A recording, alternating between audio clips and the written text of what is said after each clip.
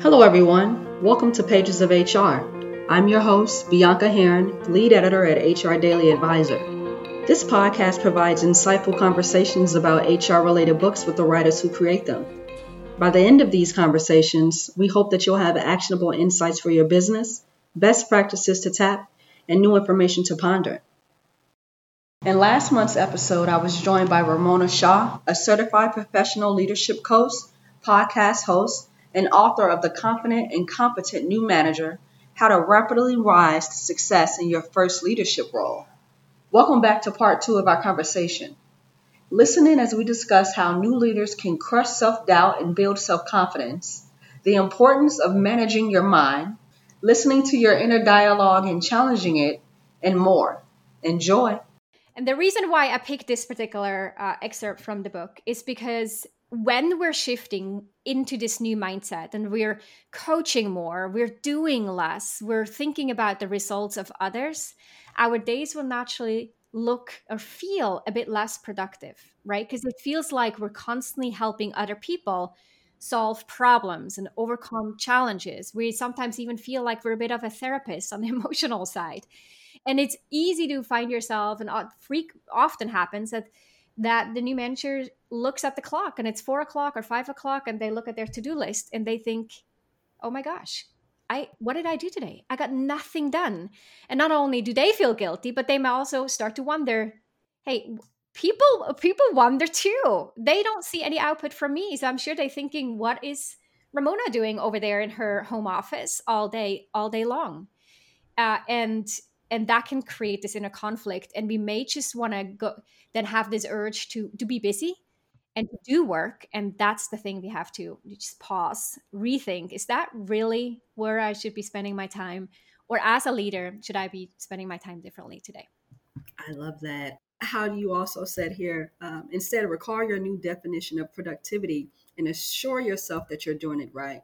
And that a side effect of changing behaviors for the better is the self-doubt and fear that it may not work out. That is phenomenal. And of course, I think that leads to a great question here. How can you crush self-doubt and build greater confidence as a new leader? Yeah, so first off, I think there is something positive that comes out of having a certain degree of self-doubt. I think self-doubt actually makes us pay attention, be more aware of what's going on, trying to understand, or at least when we reflect on our self-doubt or we challenge the sort of this inner dialogue, we can learn a whole lot. And self-doubt sometimes also prompts us to work with a coach or to attend a leadership training or to read a book because we worry whether or not we're actually well equipped, right? Being fully confident can quickly turn into a bit of ignorance of, like I experienced in my early days, but I thought, no, I got this, I'll be fine. And then I realized, like, wait a second, I'm not fine. This is not working. And so understanding that and appreciating or even embracing the fact that people do have self-doubt, that's a good thing. Now, self-doubt can, of course, hold you back and keep you a bit stuck, but also just feel really heavy day in and day out. If you worry that you're not cut out to be in a leadership role, if you question your own behavior, question your decisions, it can add a lot more of this emotional heaviness to the work, and that's not necessary. Now, and this brings us to this whole point around manage your mind. Yes, there are things that we can do to demonstrate a higher level of confidence, like how we conduct ourselves, eye contact, body gestures, the voice, and how we present and message any communication that we have, or a presentation in a meeting. But at the same time, there is the inner dialogue. And so managing your mind before you manage people is all about understanding, well, first of all, facts are neutral. Evidence, all the things that are happening are neutral. And then in my mind, I'm either making them good or bad. I'm making up stories about all the things I see all the time. That's just how we're wired. We also are constantly influenced by cognitive biases. One of the important ones here is to call out is the negativity bias. So we tend to assume more negative things, but we also see more negative things than we see the positive things. And we spend a lot more energy contemplating and thinking about this. And that's important to recognize, because when we notice our head, for example, observing a room or being in a meeting, and we start to see all the things we don't like, it's like, okay, hold on a second. What are the things that I do like? Just give the positive equal airtime to the negative. Like constantly sort of reframe what you see. When someone is short or someone seems to interrupt me in a conversation, do I make that mean that they're not respecting me? Do I make that mean that they think I don't know what I'm talking about?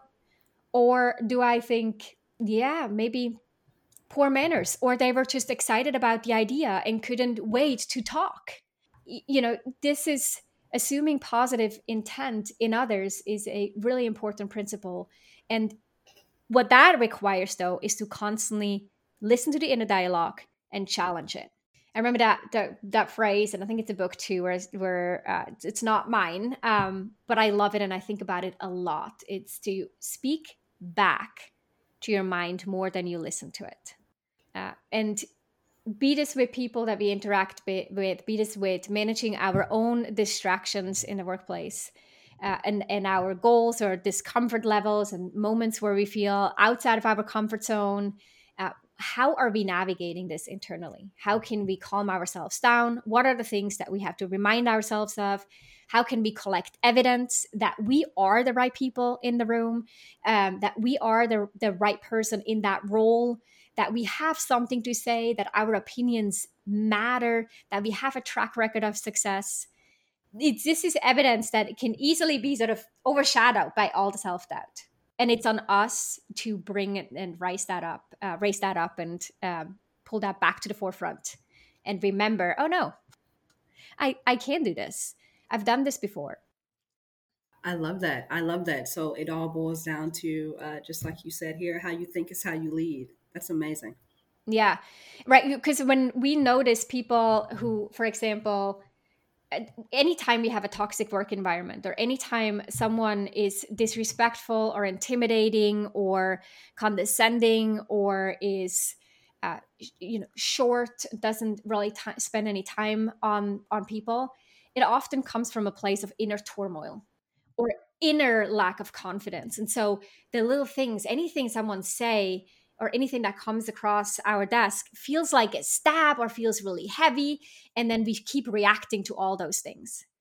And that's when we start conflict, see it come up, frustrations or alienating team members. This is when we find ourselves distracting on something or ruminating over situations and behaviors, or instances from days ago, and still to this day it's like in my head running circles. Absolutely. Absolutely. I completely understand that. And I'm thinking of something, I can't remember what the part of the brain is, but it's how we register, basically like pain and rejection and all of that, all these things, disappointment, how we process it. And it's like we're being punched. That's how we, register all that in our minds. Yeah, that's such an interesting fact, right? That when we're actually socially hurt in a way, it to our brain, it's like a physical threat or physical violence. Yeah. Absolutely insane. Oh, the brain, the brain. Well, Ramona, that was actually all of my questions for you. I have one more, my final question. But before I ask you that, is there anything else that you'd like to add? I think as a final call out to anyone who finds themselves, aiming for a leadership role, or having transitioned into a leadership role recently, or even having been in a management role or leadership role for a while but never really having that foundational training, is ask for it, look for support, read the books, listen to podcasts, ask for any training that your company has, or look for options from third parties to get that support and build effective habits early on, because it's so much easier to build them from the beginning, to set clear expectations, to put the boundaries in place and all of that when you first get started or within the first 2 years, than it is to undo those, unlearn the bad habits, or all of a sudden, so like, start to say, you know what, I've realized I got to do things differently. It's doable, but it's harder. And, I truly think that no matter what you've done, no matter what field you're in, when you move into a leadership role, it is the responsibility is really on you to try to become the best that you can be, because you growing as a leader will help everyone else grow on the team as well. Absolutely. Perfectly said. Eloquently said. I love that. Thank you for that. And my final question for you, Ramona. Are you ready? I'm ready. What does your next chapter look like? Ooh, what a fun question. Well, my next chapter is I continue to be on that same page of I want to make sure that all new managers, that's my big mission, that all new managers have some training and a good amount of personalized support that is accessible to them when they first move into their leadership role, to create a workplace where people thrive, people feel included, and deliver something and have impact and feel valued and seen. Beyond that, my next chapter, my next book will be around stoicism and leadership, which is the intersection of the sort of the philosophy around stoicism and how that shapes and influences leaders in current days, and uncovering the connections between the two fields. That's my next book. That's amazing. I love that. And of course, whenever you drop that, we'd love to have you back on here to discuss that as well. It sounds like that's going to be a great read as well. Oh, thank you. I appreciate it. Of course, you're welcome. Ramona, I truly appreciate your time today. It's been a pure delight for me. Thank you. Same here. Appreciate it, Bianca. Absolutely, absolutely. To our listeners, thanks for tuning in. Remember, you can always follow us on Twitter at HR Pages, and we are also now available on iTunes, Spotify, and Amazon Audible. Again, I'm Bianca Heron. Join us next time when we turn the page.